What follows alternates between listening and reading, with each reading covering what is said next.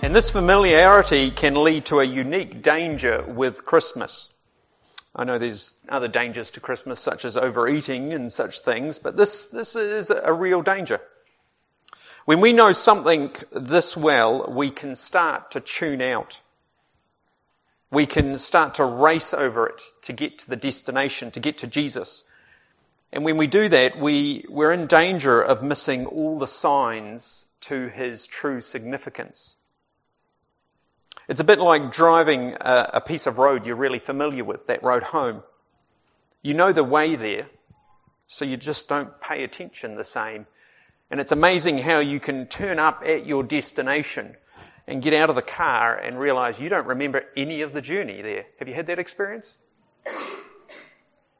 And I mention this because we know, many of us know the way to Jesus. We know it happens in Bethlehem. We know about the manger, we know about the shepherds, and we know about the angels. But this familiarity is dangerous. We can race past them and miss what they are telling us about Jesus. We can miss what this means for us. And so I want to slow the story down tonight because this is important. It's worth us taking it in. These shepherds and angels have something important to show us.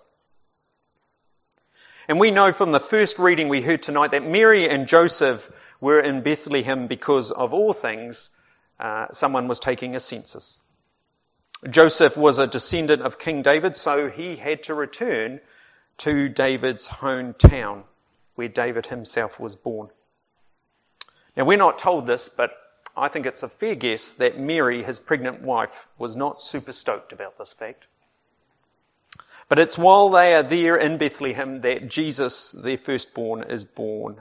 And this is telling in and of itself.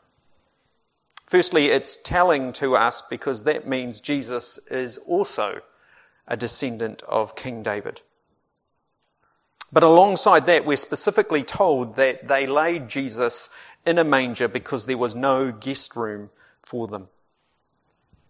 And this small bit of information about the lack of housing in the manger might seem quaint to us because of the image it brings of a little baby nestled among the hay. But it's a lot more meaningful than that. The manger tells us that Mary and Joseph, though descendants of a king, didn't have it easy. When their son Jesus is born, Mary and Joseph didn't have a baby's room all painted and prepared for him. They didn't even have a home of their own for him. They might be descendants of a king, but there is no palace for their son.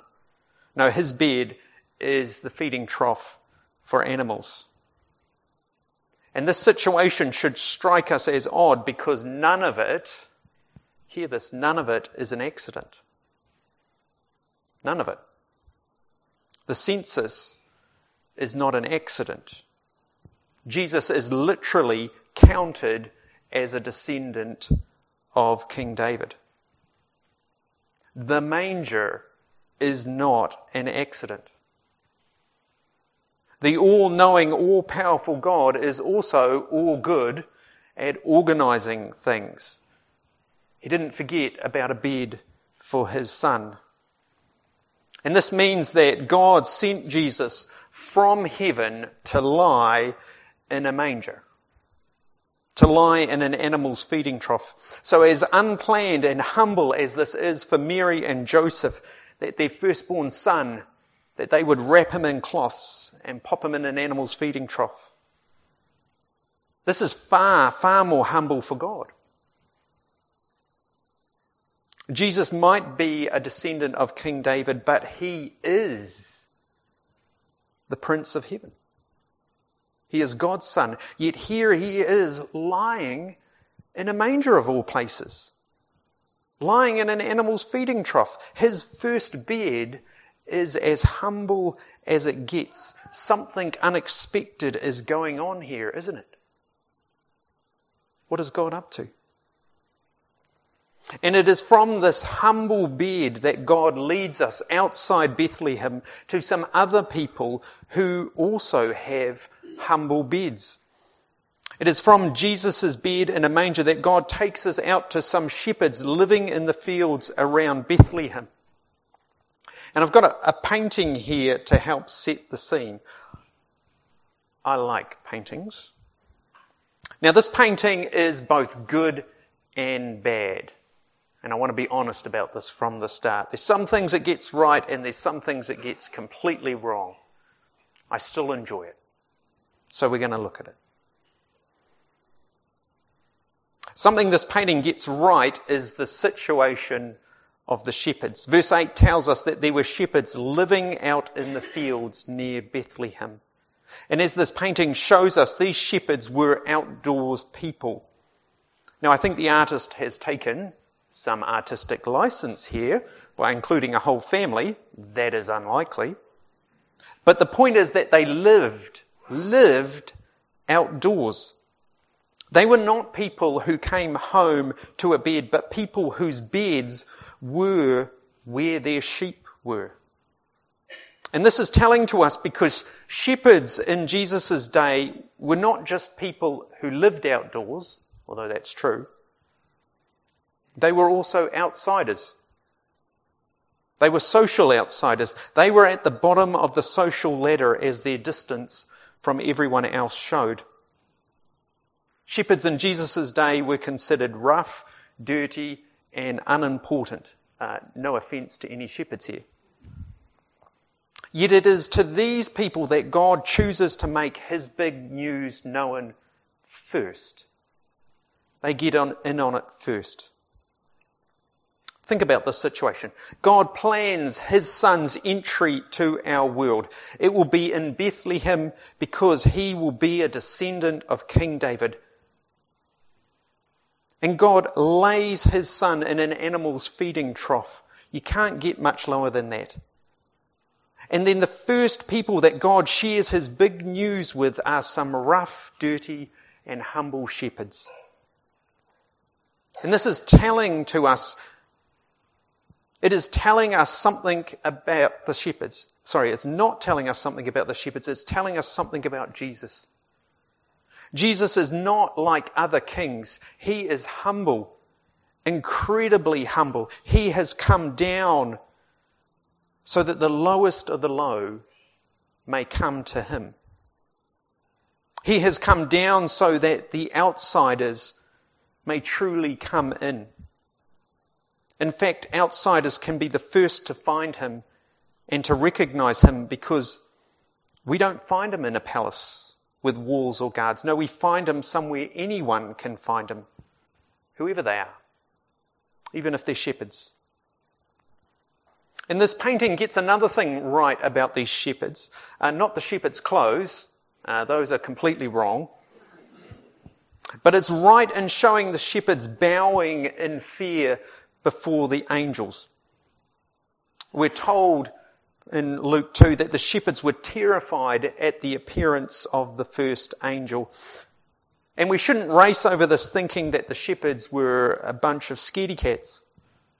Because these shepherds would have had a better idea of angels than we generally do, or most modern people do. Angels in the Bible are not like this. This is completely wrong.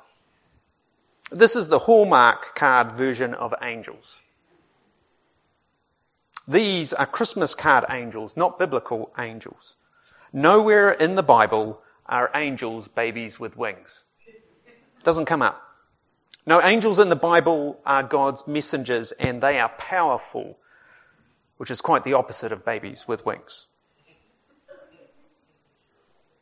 But the response of the shepherds to the angels is right and it is important for us. They knew that God looked down at the world and saw everything, even shepherds in the darkness of the night. And they knew that nothing was hidden from him. God doesn't have to read a newspaper to hear all the bad news. No, he sees it and knows all of it. And he knows that things aren't right here. And if we've ever felt frustrated or upset with people or the state of the world, then we have an inkling, we have the barest taste of how God feels when he looks down upon his world and sees all of the mess and pain in his creation. God is far more upset over the world than we ever are, even on our most frustrated and angry of days. And so when a messenger of God lights up the shepherd's night, we can understand why these shepherds would be fearful.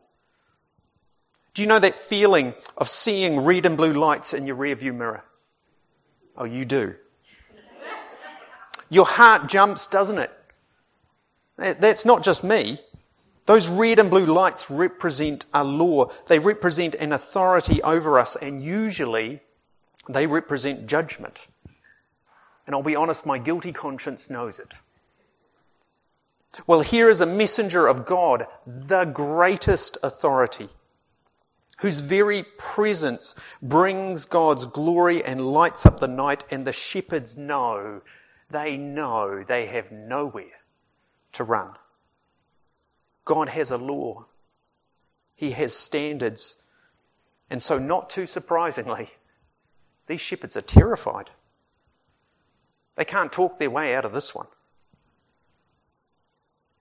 And it's this that makes the words of the angel to them all the more surprising. Luke 2, verses 10 to 12. But the angel said to them, "Do not be afraid. I bring you good news that will cause great joy for all the people. Today in the town of David a Saviour has been born to you. He is the Messiah, the Lord.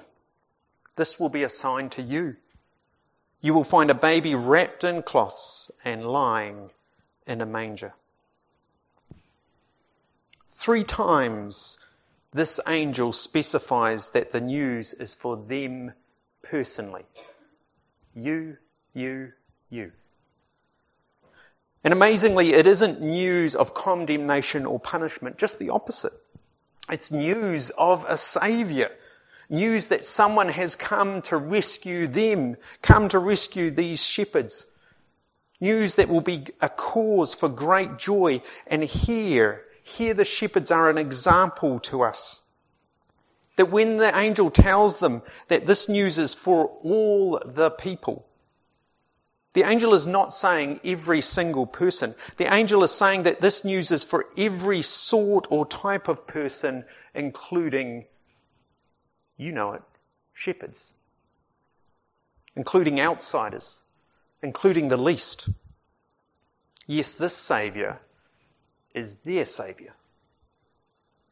And he will be their great joy. He will be God's favour and peace if they will go and find him. If they will receive him.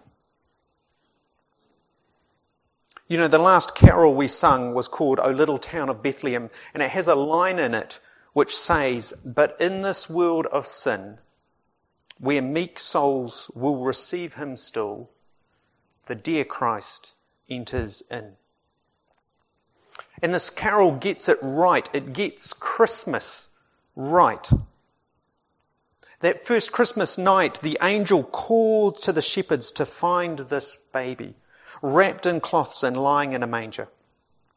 But it wasn't a game of hide and seek. It was a call to them and for us, whoever we are, that if we are humble, if we are meek, and recognize our need for a Saviour, then God has one for us. A Saviour who has come down all the way down to our level to save us. You know, these shepherds led lowly lives, but God called them first because they were ready to receive God's good news, because they were meek and humble. And we are called along with them if we will be humble. We are called to see this infant for who he really is, the Prince of Heaven, God's gift to us, who has bowed down all the way down to a manger and who will bow even further. He will bow down to death on a cross. Let us hear the angels and follow the shepherds, that we don't miss Jesus for who he truly is for us. That we don't race over this amazing love God has given for us and in turn miss the joy and peace that he has for us, whoever we are. Let's pray together. Heavenly Father, I give thanks for this story. I give thanks for this story that shows your good news, that you would go first to a bunch of dirty outsider shepherds. You would go to them first because they were ready to receive your good news. And when they came and beheld your Son, they went away praising you and telling others. I pray that we will not gloss over, we will not miss their witness to us. I pray that we will not think that this story is not for us. I pray that we will not be so proud as to dismiss this child, this infant, this one who would bow down all the way down. This one who would carry on bowing down all the way to a cross for us. I pray this in the name of his name. His name. Amen.